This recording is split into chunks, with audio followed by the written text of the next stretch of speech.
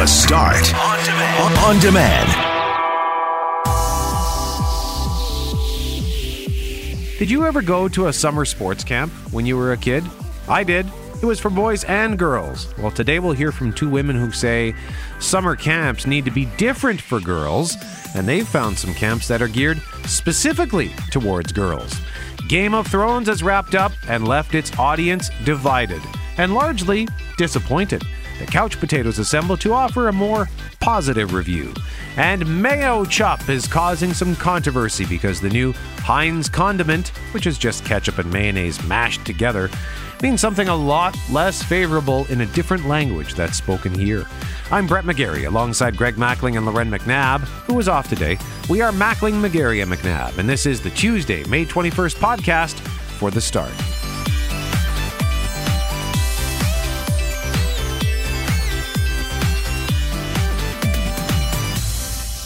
Mackling and McGarry. McNabb is off today, hopefully back tomorrow. And Greg, it's, I guess, T-minus under 24 hours and counting until the big one. Till what? Earthquake? Isn't tomorrow the big one for you? Oh, the 5-0. The big 5-0. Yeah, last day of my 40s. What can I say? Thanks for reminding me.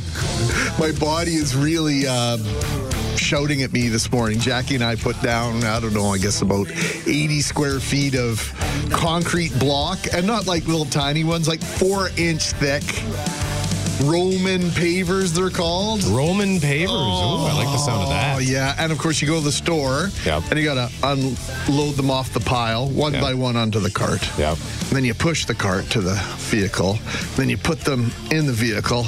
And then you got to unload them again. You got to handle them 3 times to lay them down. Well, do you know when you take it out of the car to put it down? Do you take it straight from the automobile to its final resting place? Yes. Otherwise, it'd be 4 times, and 2 is too many. Yeah. You know, so anyway, yeah, my body is barking at me this morning. I'm feeling my age, shall we say, but it was a productive weekend. And for you, productive weekend as well? Yeah, and tomorrow's kind of a big one for me, too, because I didn't plan it this way. I didn't line it up to that's right. come up with your birthday, but it's the visit to Dr. Snips is happening tomorrow. That's right. At 10:50, which means I need to leave right after work tomorrow, by the way. Sayonara. I don't know what we're saying goodbye to, but you can use your imagination. Yeah, so... nervous? Yeah. I mean, I don't know what it's going to be like. When I've mentioned this before, listeners have said, because I'm going to a doctor named Dr. Billenkoff, and I've had a number of listeners say, I went to Billenkoff, it was great, it'll be easy, and from what I understand, it should be okay, but I know a couple of guys who've gone through the visit to the snip doctor, and they ended up laid up for a few days. So I don't know. Do we need to get a cot in here just in case you need to do the show lying down a la Tony Bennett from SCTV? Is it Tony Bennett? No, it's not Tony Bennett. Who is it? Is still alive? Oh, it's not Tony Bennett. It's somebody else. Okay. One of those old-fashioned crooners, and he lays on the bed, and he's doing his... Perry Como? Perry Como is still alive. That's exactly right. And is this something that's suitable for air? Oh, yeah, absolutely. Okay. I'm still alive. Perry Como's still alive.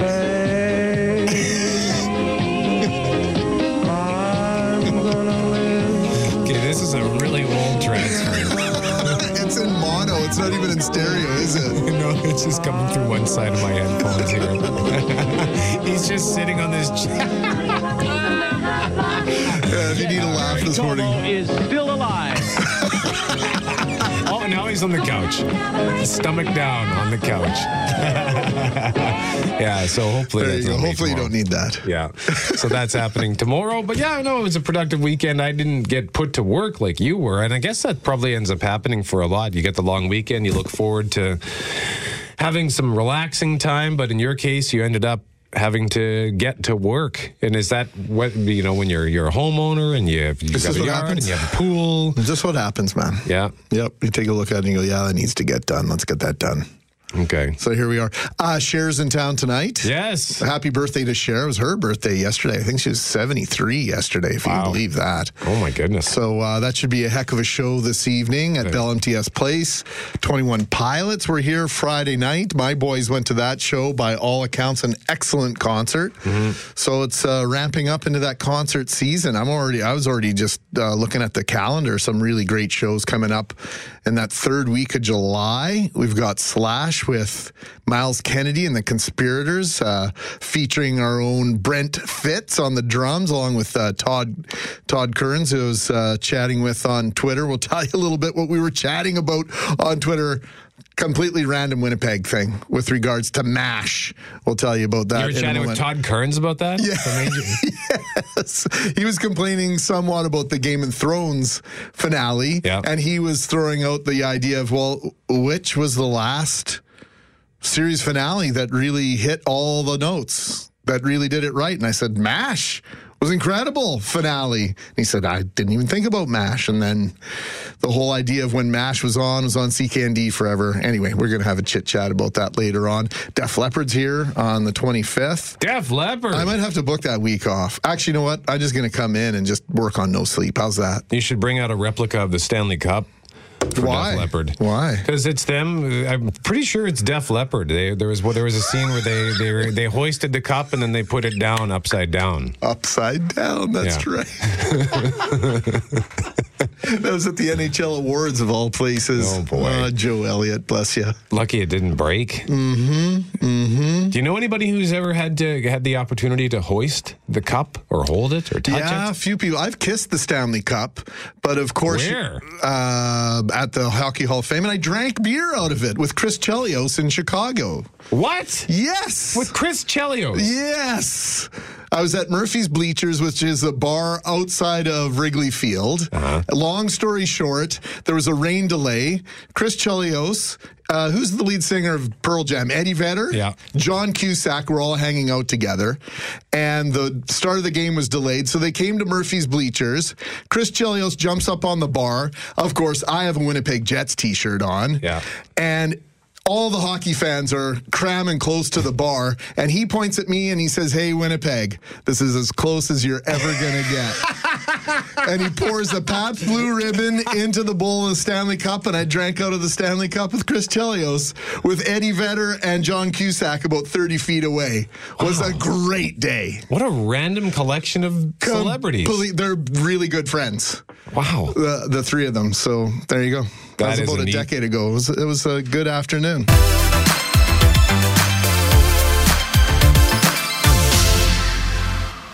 Mackling and McGarry, McNabb, hopefully back tomorrow. Jeff Braun is here, Cam Poitras, Jeff Fortier. Over the weekend, Sunday night, Game of Thrones series finale watched by a little over 19 million viewers on HBO, which is pretty good for these days, especially considering it's a premium cable show. But once upon a time, the MASH series finale had 105.9 million viewers.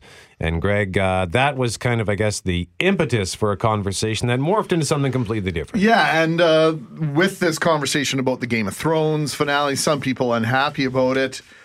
Some folks were trying to search for a finale of a series that was great. And I said, MASH, hello. Yeah. And so that turned into the conversation about how long was MASH on CKND, what time was it on? And then that has morphed into a conversation about bedtime routines, because for a lot of people, it was Johnny Carson's monologue, shut off the TV and go to bed.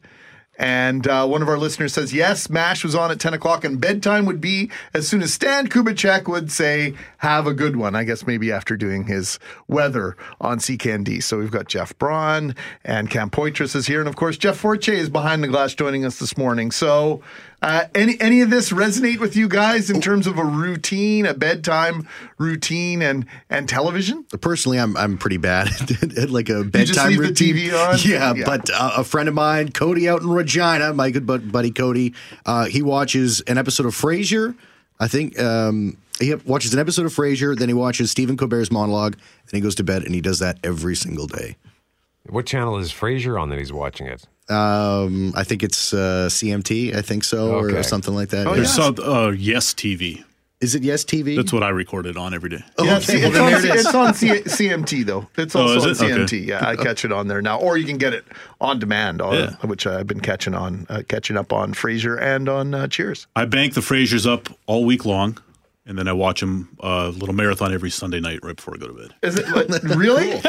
Great show, right? Oh, it's a great show. I've seen it, the whole thing, at least half a dozen times. Underrated in terms of its it kind of got history. It kind of got screwed. It ended the week after, or the same week as Friends did, so it sort of got overshadowed by that. But for me, along the lines of this MASH thing, when I was a kid, it drove me nuts every time. It must have happened 5 or 6 times. Superman, the movie, would come on TV, and I get super excited. Dad, Superman's on TV. Can we watch it? He's like, yeah. And as soon and it tells the first one tells the backstory as a baby, and he's young Clark Kent, and he's in high school, and he finally moves to the city, and then just when he turns into Superman, and just when he shows up for the first time to save Lois Lane from falling off the building when the helicopter crashes, Dad would be like, "Oh, you got bedtime." Oh, come on. Every single time, the same scene. I'm like, "Come on, Dad, one more hour." No, you got to go to bed. I was like, he just turned into Superman. And it just drove me, and it happened every single time because I guess they started the movie at 8:00 every time or something like that, right? And I'm that so movie sorry, was Jeff. probably 4 hours long on television. Yeah. And with all that backstory, it took probably a whole hour before he turned into Superman. Yeah, fair enough. So every time I see a superhero movie and there's an origin story, just somewhere in the back of my head, it's like, come on, get on with it already. I don't want to. Your dad has breeded your impatience towards getting down to it. Exactly. What about you, Forts? Oh man, I'm trying to remember. Like when I was a kid, my parents would just go to bed. It's bedtime. That's how I would go to bed. That's how I remember it. That was the call. It just once the parents barked it out, it was time. Yeah. Did you backtalk? No backtalk, Forts? Oh yeah, of course. Oh.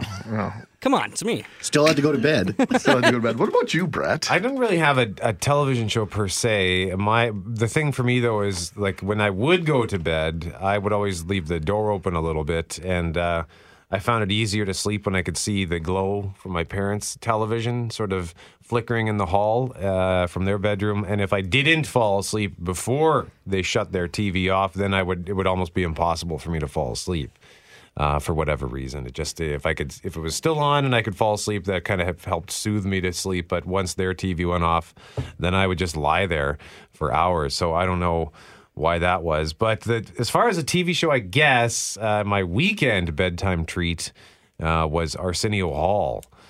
I would get to stay up late on Fridays and watch that. The Dog Pound. I had a little 13-inch Emerson brand television that I bought from Majestic Electronics. Was it like $900? It was $333, I think. Was it color or black and white? It was color. And it came with this like 10-foot sort of single earphone plug, which I thought was the coolest thing. Because I did that too. I could sneak watch. So I did that too. I had a black and white in my bedroom, and I turned the contrast way down and the brightness way down so they couldn't see light coming out. And I just listened on headphones and watch Arsenio and go to bed after that. Really? Yep. One of my boys got caught, I guess it was Saturday morning. He put on Riverdale, and it went over the Bluetooth speaker in my bedroom. So I got up, and it's like, Alex, what are you doing? Nothing. I said, are you watching Riverdale by any chance? Yes. It's over the iPad. So you got to be careful which devices are connected to what speakers, etc. these days. Otherwise, you're going to get found out. My mom, back in the day, when the Jets games would be on, Ken Nicholson would be calling the play-by-play here on CJOB. I didn't have a radio until I was about 9. So I'm 7 years old, 8 years old, and my mom would put the Jets game on her radio in her bedroom, and I would have to lie so still just so I could actually hear the call of the game, and well, inevitably I'd be asleep probably in about 20 minutes or less. Yeah. But that was a very good trick on her part. Neat. Yeah. I haven't had a routine now for bed for years, mostly because I've been working shift work basically since I graduated from high school. So there's no set time, even though we've been doing this show now, Greg, for I guess almost 2 years. But still, there's no moment in the day where Oh, it's 9 o'clock. It's time to get sleepy. Some days I go to bed at 6:30. Other days it's 10 o'clock. Last week, I think last Thursday, I got to bed at 12:30 at night. So there's no show that comes on or anything like that. But Jeff, you've been doing this shift for, God, what, a decade? At least. Yeah. So I've lost track of all time. Yeah, but you've got a pretty standard routine, right? Yeah, I go to bed. Well, the bedtime varies, but once I get to bed and it's right time to fall asleep, then I start listening to a podcast, and that I can't sleep. I think just last week I noticed it would turn itself off after I put on a timer, and if I wasn't asleep, I would be like, I just couldn't fall asleep. And then if I put it on, I can be out in like 5 minutes. So. I hope it's not our podcast that you put on. But yourself no, believe it or not, after a day's working with you guys, I've had about my fills. Let us know your bedtime routine. Is there a TV show that signals to you it's time to go? Also, Greg, just on the subject of your boy watching Riverdale, that piping in under the Bluetooth, Yes. Just be thankful that it was that and not something that ends in hub. Yeah, we'd be having a whole other conversation today, let me tell you. Ron's been telling you in Global News that an encroaching forest fire made for a nervous day at Falcon Beach Ranch in the Whiteshell over the weekend. Yeah, in a Facebook post, the owners of the ranch say they are breathing a huge sigh of relief after a forest fire came within about 700 meters Monday afternoon. They thank the local fire department, parks, and IA crews and provincial water bombers for putting down the fire. They also say no one was hurt. So joining us live on 680 CJOB is the owner/operator of Falcon Beach Ranch, Devin Imrie, joining us live on the Start. Devin, good morning to you, sir. Good morning, guys. So looking at the video that you put on Facebook, that you put on Instagram, which we've shared as well to our 680 CJOB Instagram account, pretty dramatic stuff. I mean, what was going through your head as you could see the smoke coming your way?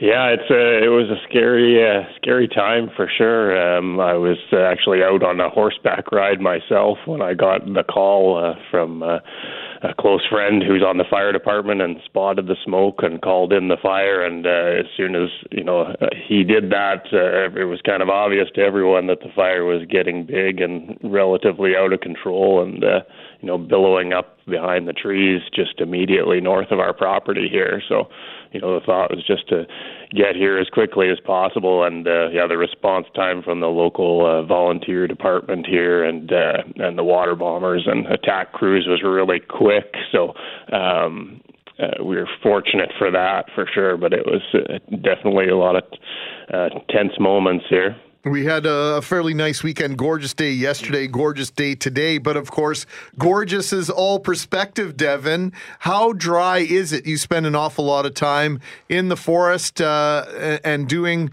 things within nature. How badly do we need rain?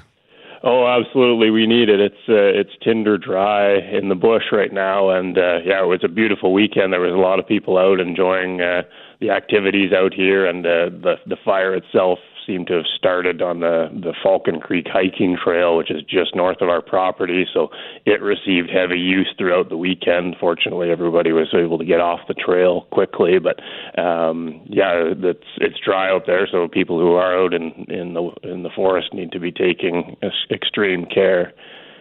Devin, for those who might be unfamiliar with where you're located, I mean, for myself, I'm not super familiar with the Whiteshell. I love going through there. I love playing golf at Falcon Lake Golf Course. So, for example, where is it in relation to the golf course?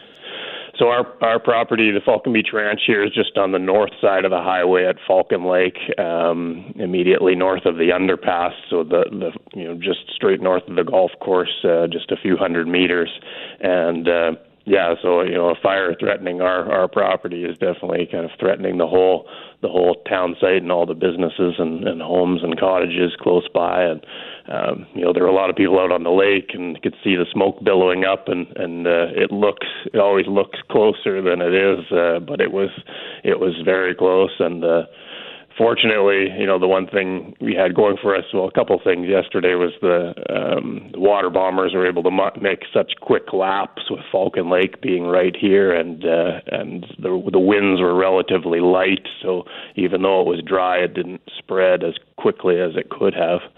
Is this the closest you've ever had fire, or have you experienced anything similar in the past, Evan? This is definitely the closest call for sure. Last year we had one just a kilometer or so west of Falcon Lake, which was also really scary, but this was definitely the closest, and the closest we hope we ever see. All right, Devin Emery joining us live on 680 CJOB, the owner-operator of Falcon Beach Ranch. Devin, thank you for taking a couple of minutes to chat with us this morning. Glad that everything turned out okay here. Thanks very much, and anyone who wants to see the video of the action can, as you mentioned, visit our Instagram or our Facebook page.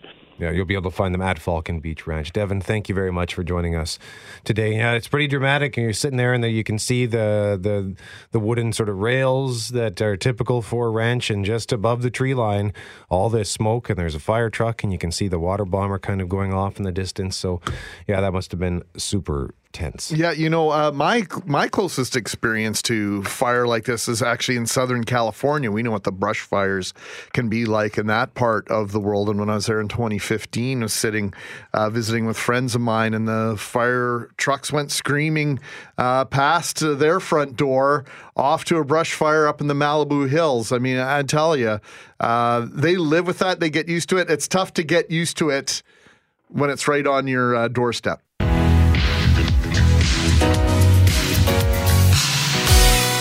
Time for Breakfast with the Bombers, brought to you by the Cooperators. Find an advisor at cooperators.ca, a better place for you. The voice of the Winnipeg Blue Bombers, Bob Irving, joins us now. And Bob, training camp in full swing now, day 3, about to get underway. How are you this morning?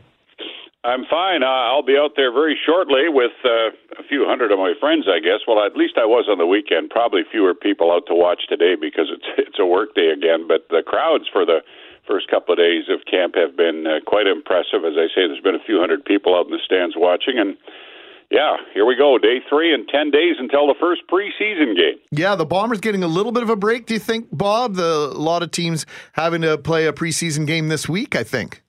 Yeah, the first one is this weekend, or maybe it's Friday, I'm not sure, but it is this weekend for sure. And that's just the way the schedule works out. I'm not sure, Greg, about the advantages or disadvantages, but I know that Mike O'Shea likes the fact that they're going to have 10 or 11 straight days of camp and work trying to nail down the playbook and decide which players to keep and which ones to let go before they have to play a game. And I see, Bob, that there are, 9 Winnipeggers participating in training camp. Is that unusual? Well, I think it's one of the larger numbers, Brett, there's been in a while. It's not unusual to have some, but there certainly are more than normal, I would say, at this year's camp. And one of the most impressive ones so far has been Brady Oliveira, the running back from North Dakota that they drafted this year. He's an Oak Park grad, one of 3 that are in training camp, and he's really looked good. The coaches are, raving about him already, and so that's a great start for Brady Oliveira. Yeah, the idea that there are maybe more Winnipeggers than usual at camp, we can debate that, but the fact that these players are impactful and make a difference on the roster, that might be unusual, Bob? Yeah, I would think so, sure. And now Nick Dembski's another one of those guys, and boy, and we're only 2 days in, but he is flying. Now, he was a free agent in the offseason, and they re-signed him to a 2-year contract, and he figures as one of their starting receivers as he was last year. But he has really been flying. One of the Winnipeggers we haven't seen on the practice field yet is Andrew Harris. That's no big. Well, he's on the field, but he's not practicing. They're holding him out along with Pat Neufeld and Brandon Alexander, 3 of their starters, their key players. They all had some. How will I put this? They had some work done in the off season. I don't know exactly what. They're not telling us that, but they're just holding them out as sort of a precaution. And a guy like Harris, who's 32, doesn't need a lot of reps in training camp anyway. They're better served to have him fully healthy before they put him on the field. So, Bob, I know that the conversation eventually is going to turn towards, how do you put it, Greg, the drought? How long has it been now, Greg? It's going to be, well, right now it stands at 28 seasons, I guess, right, Bob, since 1990. So looking to avoid a 29th straight Grey Cupless season. Where are you going with this, McGarry? I guess the fact that the conversation is going to start about, is this the year that the drought gets broken? That's where I'm going with All it, right. Yeah. Well, this is a good-looking team. I've said that right from the free agency period in the off-season up to now. They will be one of the top contenders in the West, as they were last year. They went to the West Final last year and lost a close game in Calgary, and I know the fans don't want to hear that because that's the same old story since 1990 in a lot of ways.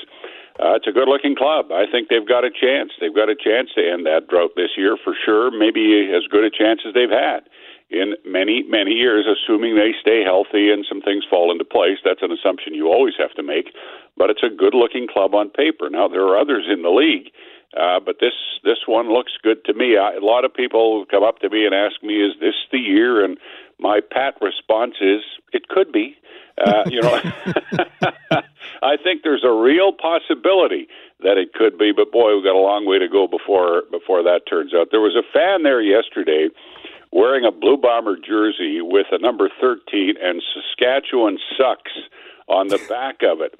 And I tweeted that out, and of course a Regina fan immediately responded with 4 numbers, 1990. Mm-hmm. That's all he had to say, which is the last time the Bombers won the Grey Cup. So, his response obviously is, you can make fun of us all you want, but you guys haven't won this thing in 29 years. So there you go. And I think there's a fair bit of pressure on the organization too. I think they feel it too. They know this drought is just really hard for the fans to swallow these days, and they would love nothing more than to end it, obviously. Yeah, I'm a Chicago Cubs fan, so this ain't nothing, folks. Just let me tell you that. Of course, that was broken in 2016. Before we let you go, Bob, you mentioned the West Final against Calgary. One of the players that was very good for the Stampeders was former, now again, Blue Bomber Chris Matthews. And every time I scroll through Twitter, if it's not yourself, it's others in the Winnipeg media marveling at what Chris Matthews is bringing already in training camp. And it's not just what he's doing in terms of making spectacular catches and catching everything in the 204 area code, but he seems to be mentoring some of the other players and the younger receivers in camp. Well, you couldn't ask for a player to show up with a better attitude than Chris Matthews has. He's 29 years old. He spent some time in the NFL, but he said he's here now to be a part of a championship team, and he is mentoring the young receivers. Greg, he keeps them out after practice to catch passes. I look back to last year. Remember, they signed Adam Big Hill just before camp, and what an impact he made. Chris Matthews has every chance to make that same impact on offense. He's 6'5". He made some catches the first 2 days of training camp that had the fans applauding and cheering. He's going to be a tremendous, tremendous addition to the offense, something they didn't have before, and that's a great, big impact receiver. So, 2 days in, he and Willie Jefferson look like tremendous acquisitions. Bob Irving joining us live on 680 CJOB, the voice of the Winnipeg Blue Bombers for Breakfast with the Bombers. Bob, thank you very much for this. Okay, anytime. 7:44 on 680 CJOB. Just want to give a quick shout out. One of the Winnipeggers that is vying for a spot on the team, defensive lineman Tarek Lachance. I worked with his mom, Lizette. Oh, really? Back in, I guess it's been about 15 years now. But that's... I just thought that was kind of neat. I've been following her on social media, her excitement, her pride, and her baby. Now trying to get on the Blue Bombers. So there'll be nothing like playing for your hometown team. Absolutely nothing like it. In fact, I wrote a poem about it in grade 9. A poem? It actually got published in some sort of, was it Imaginations Incorporated or something? And I came across that book a few years ago, and it wasn't a horrible poem. Really? Yeah. You still have the book somewhere at home in your garage? Of course, I still have it, Is Brett. it in your garage? It's actually in my basement. It's in my other filing system.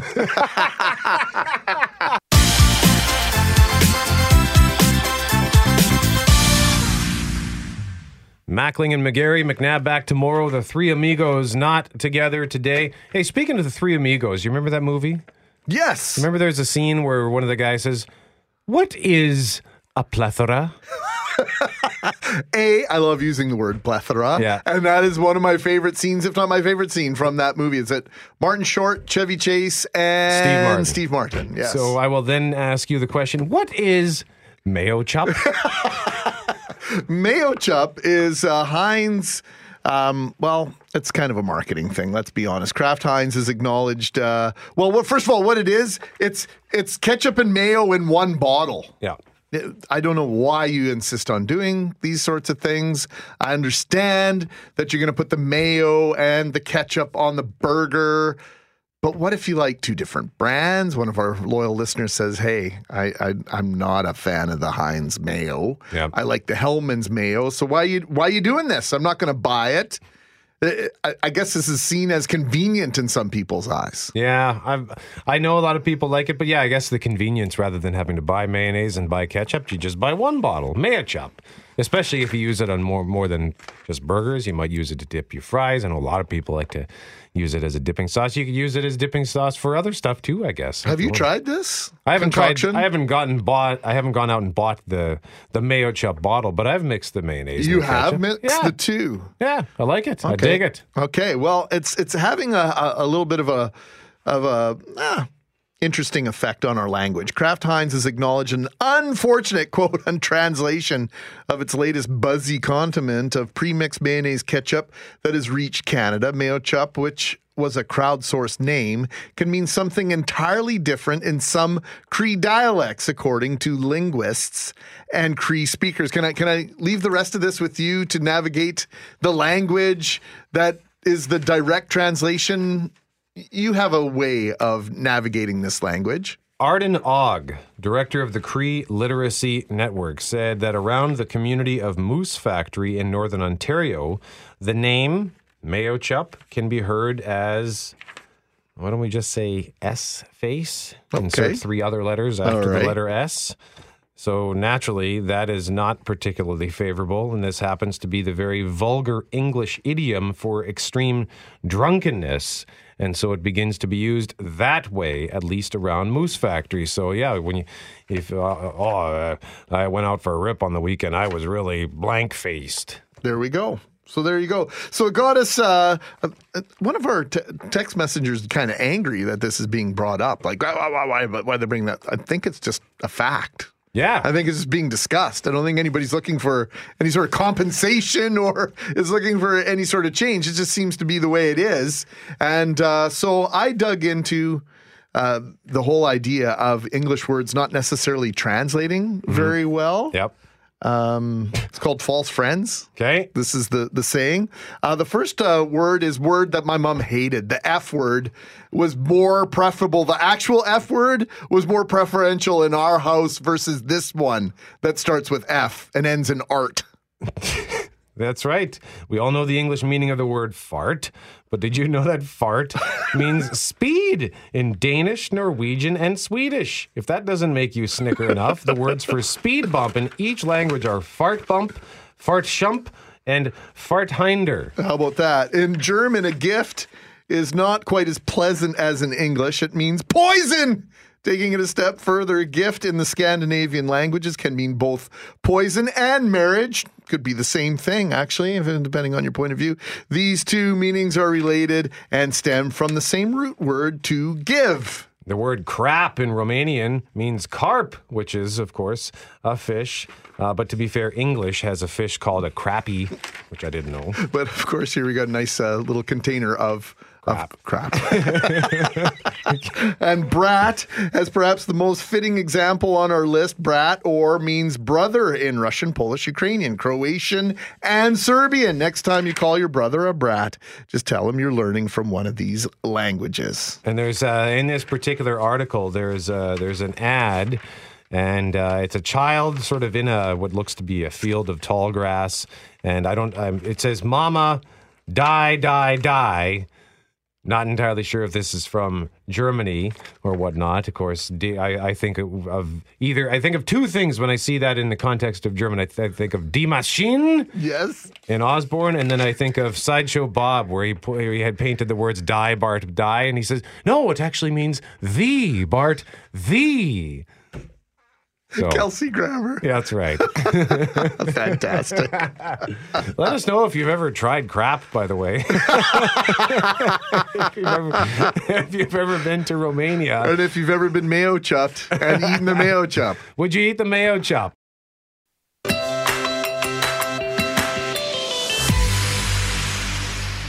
We want to talk about the Waverley Underpass and find out what is going on there. But before we do that, in our previous conversation, we mentioned what is a plethora from the Three Amigos in relation to a discussion we were having about this new Kraft Heinz product, Mayochup, and how it translates to something a lot less favorable in Cree. And we got a plethora joke here. Now, I think Loren would love this joke and would spend maybe the next segment explaining it to us, but I'm just going to read it. Okay. A man is at a funeral for a friend.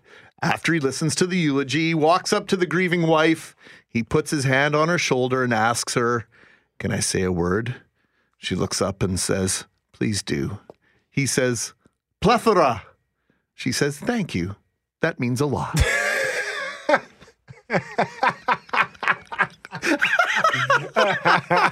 Thanks, Leo. Appreciate the laugh, man. So it was the source of much debate. Do we really need it?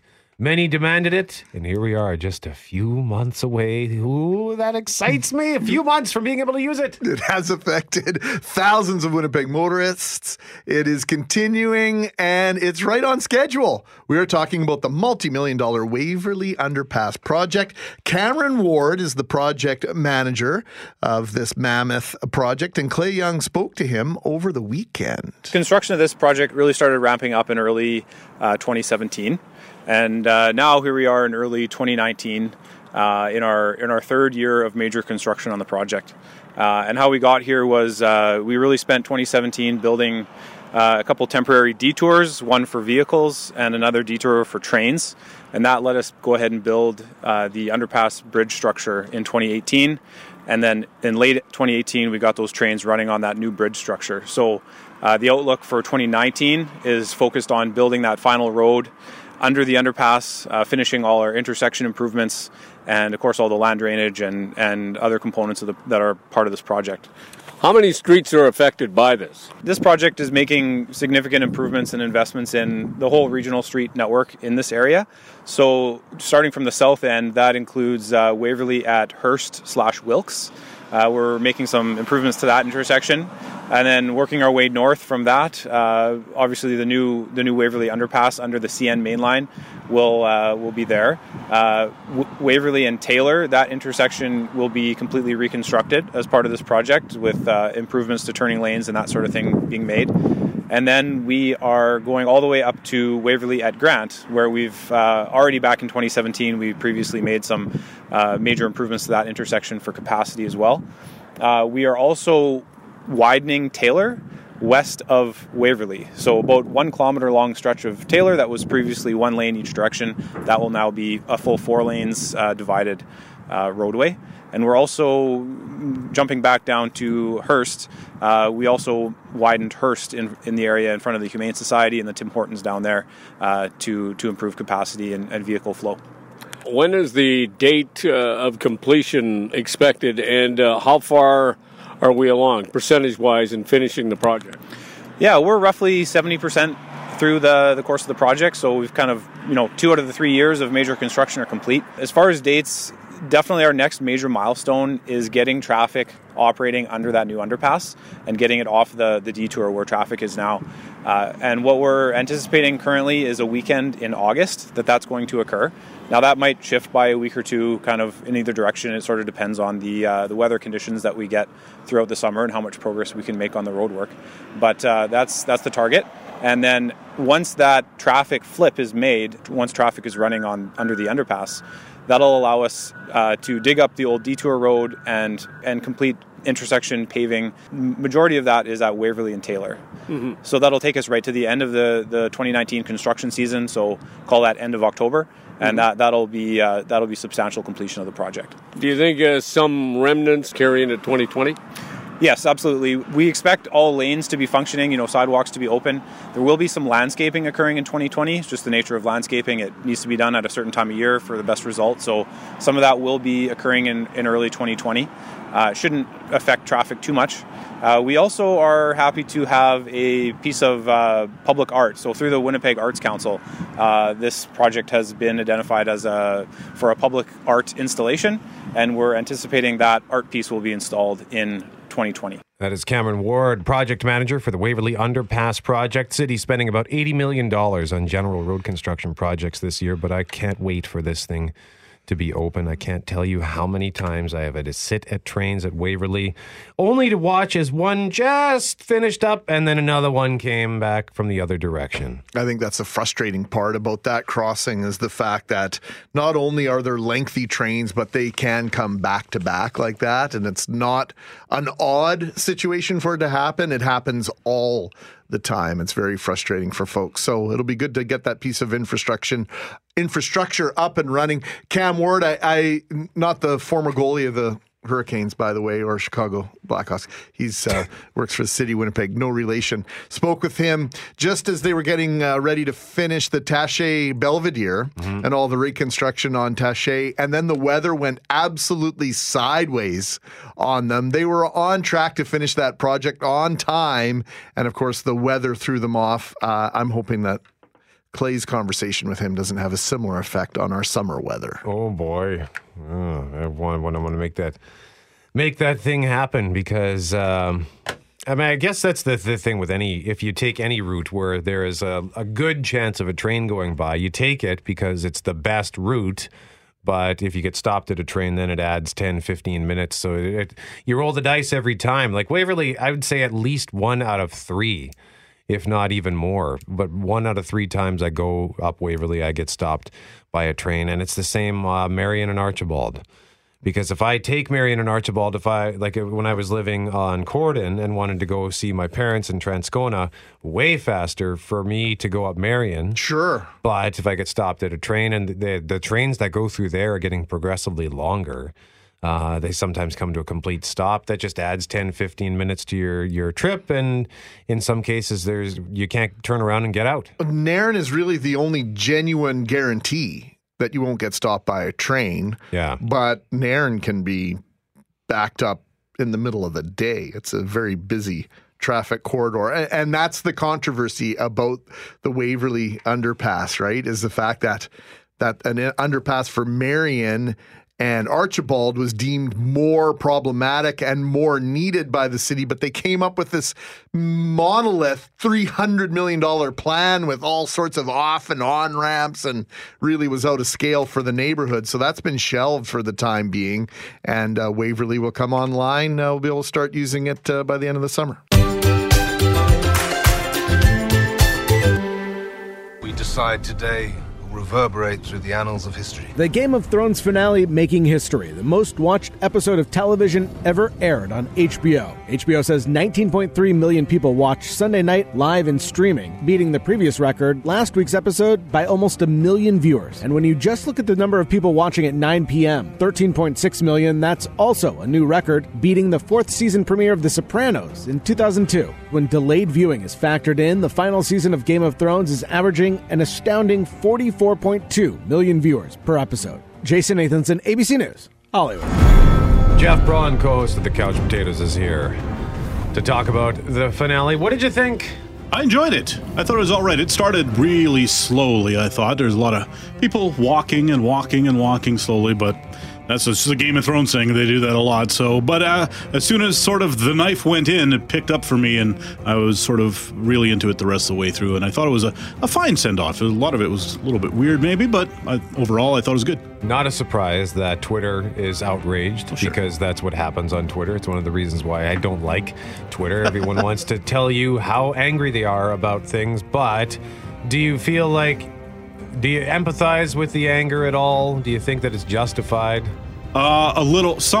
Maybe on some counts, in that things that could have been solved by putting 10 episodes in the season instead of 6 or whatever. I get that sort of stuff, but when they're just like, the one I wanted to be the king at the end wasn't the king, And it's stupid, so that I don't get behind. Yeah. It seemed like it was a weird choice what they went, but I liked that it was an unexpected choice. That's what got me about this finale. It caught me off guard. I was waiting for.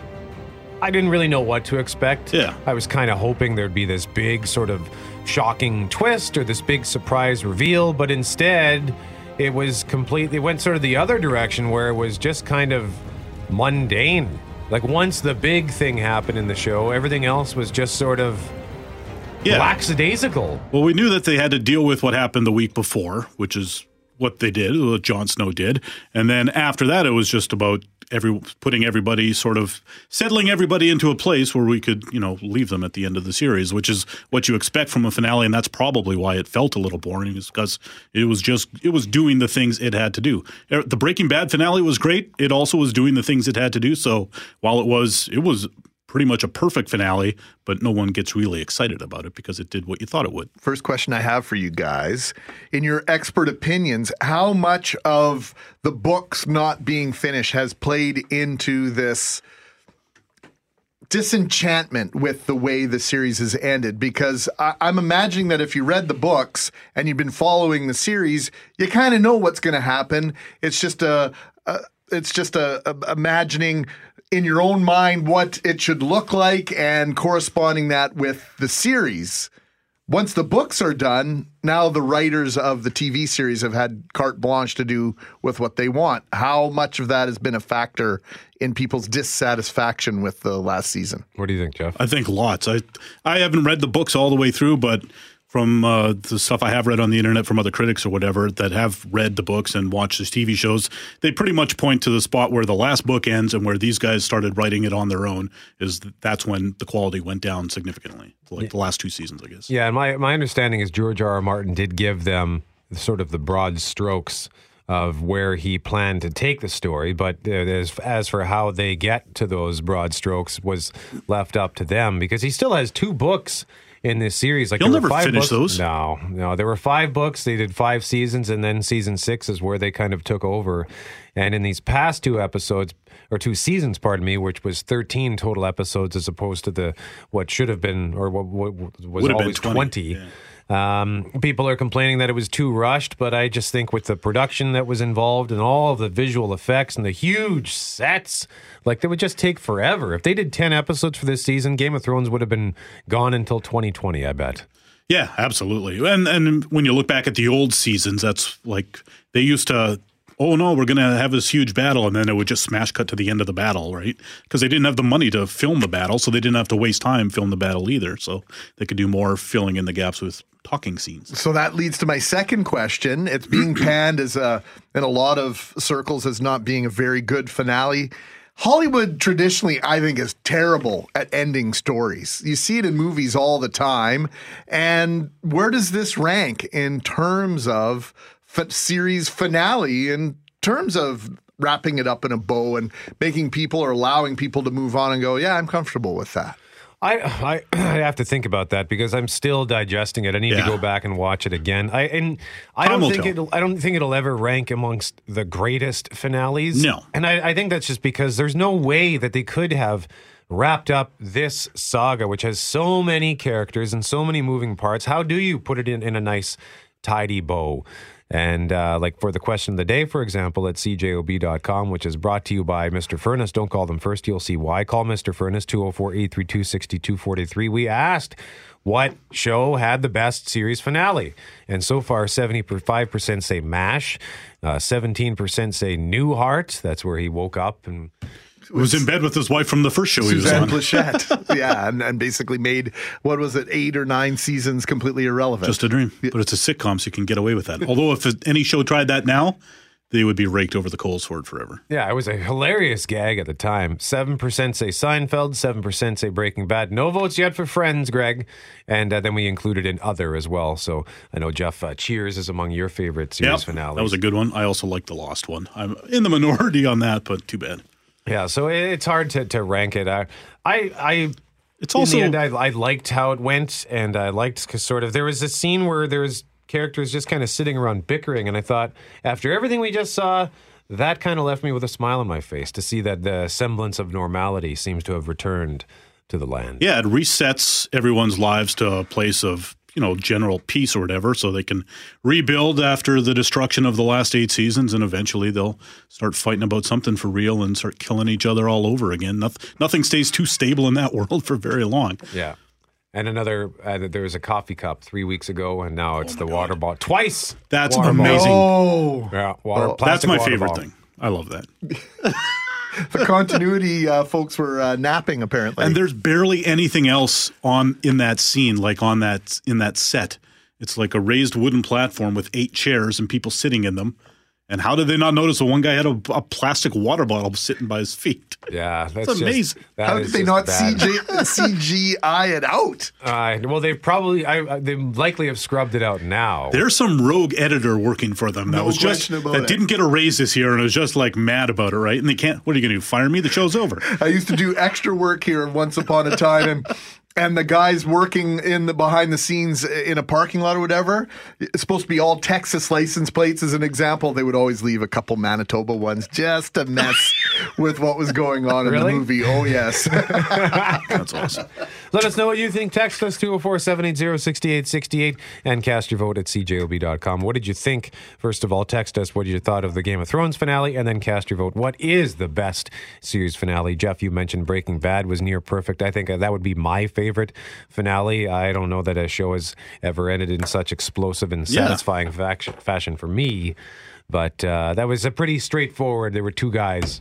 They basically had to wrap up the story for 2 guys, and they did it in glorious fashion. And it's like, well, this has to happen, and this probably has to happen to Walter White. It was like either or with him, and they picked one, and away they went. I like how you guys are still respecting the spoilers on the Breaking Bad finale. You guys are so couth. I love it. Somewhere out there's someone who hasn't seen it who will get to see it eventually, and it was such a joyous experience to watch that show, not knowing what's going to happen next. We can't spoil that for people. That finale was so good.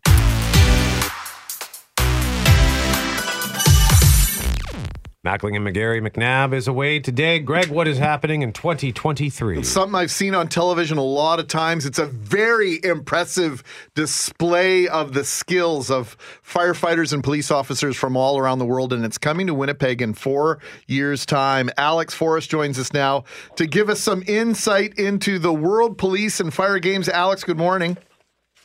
Good morning. How are you? Doing really well. Always great to speak with you. Tell us about this event and how on earth did we land this in Winnipeg? This is one of the largest gatherings of humankind anywhere on the planet in terms of competition sport. Yes, this is really the largest sporting event that Manitoba will ever have hosted. It's only second to the Olympics for the number of athletes. There's going to be 10,000 athletes. There's going to be 15,000 coaches and family members that will accompany these athletes, police and firefighters from around 70 countries from around the world, 60 sports. And this is an endeavor that started way back in 2008.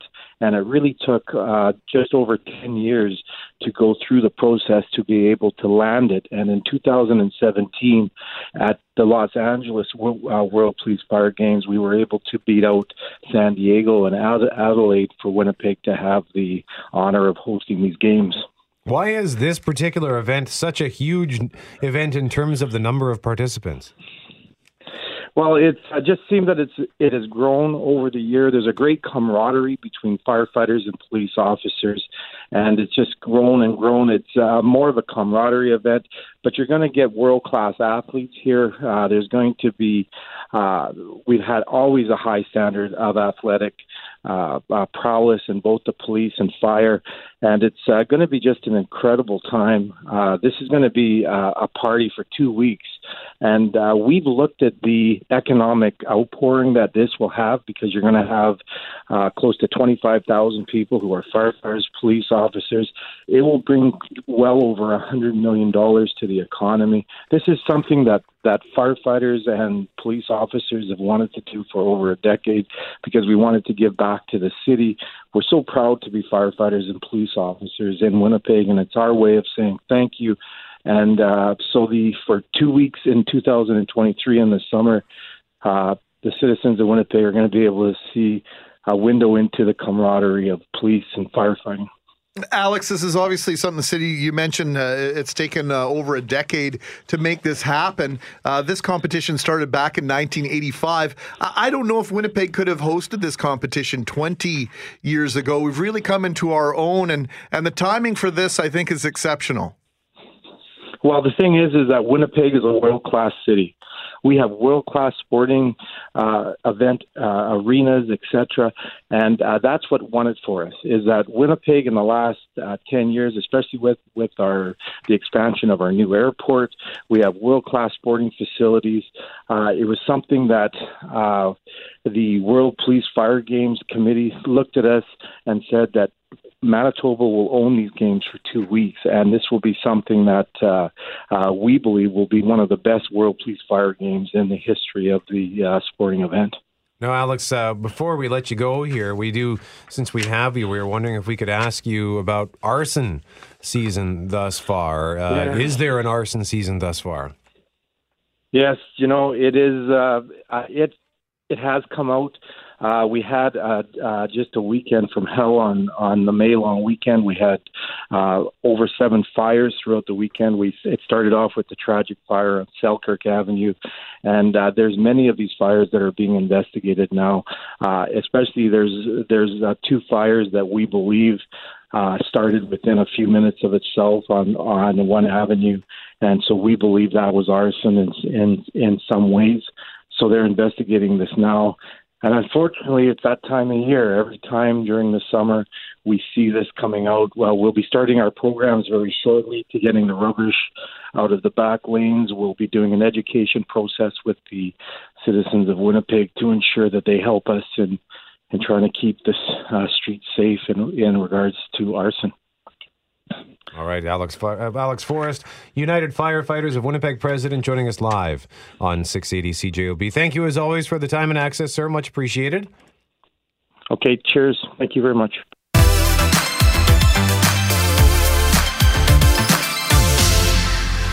Mackling and McGarry, thank you very much for joining us this morning on 680 CJOB. McNabb is away today, and we want to visit with 2 of our favorite guests from Fit Communications. Oh, approval. They're pleased to make the list. They've made the list, Yay! But in a good way. And we decided it's long A, right? Is that what we decided? Yes. Yes? Yes. Fantastic. I don't know, this is about our 12th time visiting with you. It's been a few times. We love it here. Ali Gervais, Andrea Cates, Fit Communications. Thanks for taking some time after the long weekend. Did you guys both get outside a bit? I went quadding all day yesterday. How was that? It was a fun time, and I'm surprisingly stiff today. What did you say you did? I went quadding. She rode on a vehicle. Oh, okay. Yeah, and she's stiff from that. Well, it has some physical connotations to it, so it was good. It was fun. I thought you said quieting. I went quieting. Like, is that just sitting on a hammock somewhere? I don't quiet. No, quiet's not in her vocabulary. That's not Andrea's thing. No. We're here to talk about why summer camps need to be different for girls. Here's a quote from Fit Communications, empowering through positivity and health. According to the Keep Girls in Sport program, the top 3 factors that make sport fun for girls are positive team dynamics, something we were just discussing off the air to a certain extent, trying hard, and positive coaching. Winning rates very low in what is deemed important to girls. I don't know if that's changing for boys as well, but why do you think, Andrea, that is one of the things on the list in terms of winning being low on the list of priorities for girls when it comes to sport? I think right now girls are looking more for that sense of belonging and camaraderie when they are doing any sort of activity than they are interested in winning. So they're not finding their self-esteem and their self-worth from, did we win that match or did we not? Whereas boys are finding their sense of belonging more from their performance when it comes to sports. So girls are there to enjoy it, have a good time. And so because of that, you need to coach them differently. So, but Ali... Isn't winning everything? Yes, it is. No, no, it's definitely not. And I think that comes from the boys, I think for sure, by their peers are more accepted if they're the strong player rather than the weak player. You don't want to be the last one picked on the team. And I think boys put a lot of waiting on that when they're choosing friends and building their relationships on a team. But I do agree that I think it is changing slightly. I think that because we're being a little bit more open-minded, perhaps as parents and as a society, that it's not all about winning, obviously, and that it's part of it is actually all of the things you get out of sport, not just winning. It's about all of the life skills that you get and the camaraderie and learning how to win and lose, right? And you know, I've had the opportunity to be on championship teams, and there's nothing like it. Even 30 years later, you have that tie that binds. And I remember that season. You don't typically reflect positively or necessarily at all over the year. You went 0-14. Sure. But so the idea of winning a championship can certainly strengthen bonds that you have amongst teammates. But I know with my boys in baseball this year, that they're the oldest kids on their team, and they haven't won a game yet. But they have a surprisingly good attitude about it, because I think they realize that whether they won every game or lost every game, the overall effect in their life at the end of the day is not gigantic. For sure. And I think as you get maybe a little bit older, winning feels really good. Like that, we're not going to try and say that like, hey, it's everybody's, of course, everybody wants to win. That's, that's definitely part of it, but that's not all of it. Right. And I think that, meeting those friends that you might meet in sports that you wouldn't meet in another way, like maybe they're not in your school or they're not in your zone or something like that. So I think just the idea of being able to meet friends, have a good time, it's also a big part of sport. Is it everything? No, but neither is winning. So then, is the typical summer camp where it's boys and girls? Is there more weight put on the winning, or does it just end up being more weight on the winning because the boys end up being louder than the girls? That's a good question. I think what has to be really understood by the sport organizations is that you can't coach girls and boys the same anymore. So if boys are looking to win and that's how they get their social acceptance, and girls are looking for fun and camaraderie and team dynamics, then you can't necessarily coach those two things the same way because they're looking for different results.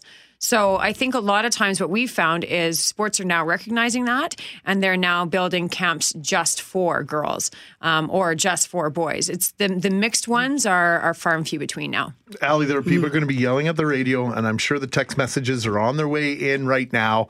Oh, why don't the boys and girls, they should be treated exactly the same. Why are we differentiating the two? I thought we were supposed to be getting closer to quote unquote equality with regard to how we treated each gender. Well, I think for sure we have to treat everyone equally in terms of our rights, in that sort of sense. But we are different. Men and women are different. And it's not to say that treating boys and girls differently means one is better than the other. It's just different. And how one person responds to something doesn't necessarily mean that the other person is going to respond the same way. And that's even true with all girls. Some girls require a lot more positive feedback than other girls. And same with boys. So I do think that there is something to be said for the all girls sort of camps, for them to feel a bit more welcome and comfortable, for sure. I know for myself, as being in an all-girl sport, my favorite part about when I competed wasn't winning. It was about the relationships that I had and the sort of sisterhood that we had as a team. But for sure, you have to coach them differently. What sport was it? Synchronized swimming. Synchronized swimming? Where did you do that? Which is now in Winnipeg and in Edmonton. And it's now actually called artistic swimming. They've changed the name to hopefully encourage more boys to enter the sport. Well, we're running a story on Global News television right now about the fathers that have taken up this sport in support of their daughters who participate. And as we've seen more girls start to play hockey and football, and you see, well, baseball, go back to that. There are boys and girls competing on the same teams. My boys curl in the wintertime, and they go head to head against all girls teams, all four boys against all four girls. So things are definitely changing by the year in terms of how these things are viewed. But do you think there's room for boys to get involved in artistic swimming? 100%. In Europe, they're far more advanced than we are. There's mixed duets. So just like they have figure skating, they have mixed duets. Oh, that's neat. So now they have mixed duets for artistic swimming. And I actually have not had an opportunity to substitute coach that men's team. And I'm amazed. They are 100% serious. They're not out to win, but I'm amazed at in this, back when I swam, the thought of my dad doing the sport was like, well, first of all, he would drown. But he's not really, sorry if you're listening, Dad, but you're not really a great swimmer. But, our dads didn't do that then. But now the fact that these dads are standing up in front of all their peers and saying, I'm doing this, and even if you think it might be a girl's sport or you think it might be feminine or whatever, they're supporting their girls in sport, and it's amazing. So I do think, if we can have more interaction of the girls and boys in sports that aren't necessarily physical because, at a certain age, the boys are bigger and stronger than the girls in a lot of ways. But the more that they can compete on an even playing field, the better, for sure. And Andrea, you have a resource for people to find camps that are geared towards girls, and we'll get to that in a moment. But what would a camp that is geared towards girls look like? Very similar to the sport options as our boys. So there's not necessarily that it's only going to be, gymnastics and synchronized swimming and dance, which are not to take away from those sports, but they are, typically more girl focused. But there's other options that I think sometimes parents don't think of. So there's football, badminton, CrossFit. So a few different, which are more typically boys' sports. There's camps for girls that are all girls camps. Some are co-ed as well. But there's just lots of different options now in Winnipeg for parents and girls to think about taking. So where do we go online to find more out about this? So if you go to fitcommunications.ca, under the directory tab, there is a listing of all the different sports camps under the What's Happening Now tab. Or under the directory, you can find a list of various places throughout the city that are encouraging for girls to come and try their sport. So they all have different summer activities to try as well. Yeah, it's super easy to find right in the middle of all the drop-down windows, Fit Girls directory, and then the Fit Girls Happening Now, and all sorts of, oh my gosh, you've got an endless list of options for girls here. We have a lot of options for girls, and that's the big thing that we want to show is that there is lots of different things that people can take throughout the year for girls, and so maybe trying something new or different that you wouldn't have thought of before is a great idea. Do girls often end up discouraged because of the traditional camps to the point where they just don't want to participate in stuff like that at all? I don't think so. I think girls are still interested in doing the more traditional female sports, but we just want to show that there are options. And especially, too, as girls get a little bit older, they might want to do some cross-training. So if their sport is, for example, synchronized swimming, over the summer, if they have a 2-month break from the sport, they might want to try CrossFit just to sort of keep in shape and keep their mind active and that sort of a thing. So there's a lot of options for cross-training as well for kids that are a little bit older.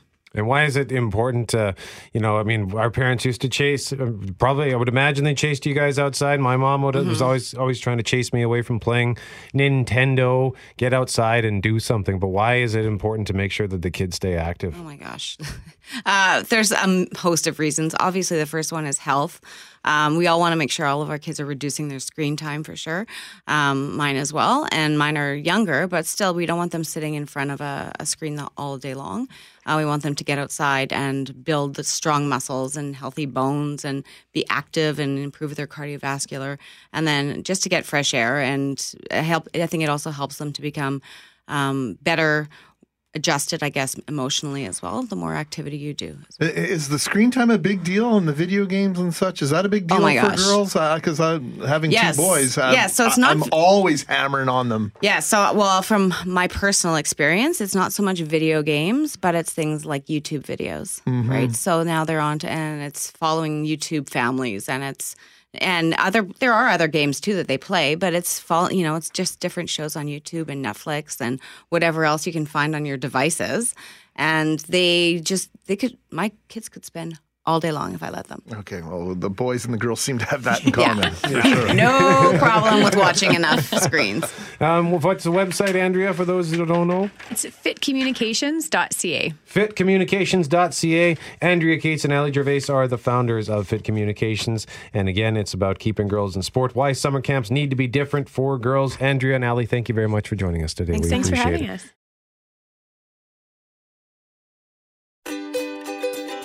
Hey, thanks for listening to the Start Podcast. We are available on Apple Podcast, Google Podcast, wherever you find your favorite podcasts. Subscribe now and never miss an episode. And if you like what you hear, rate the show, tell us what you think, and hey, even tell a friend about the podcast.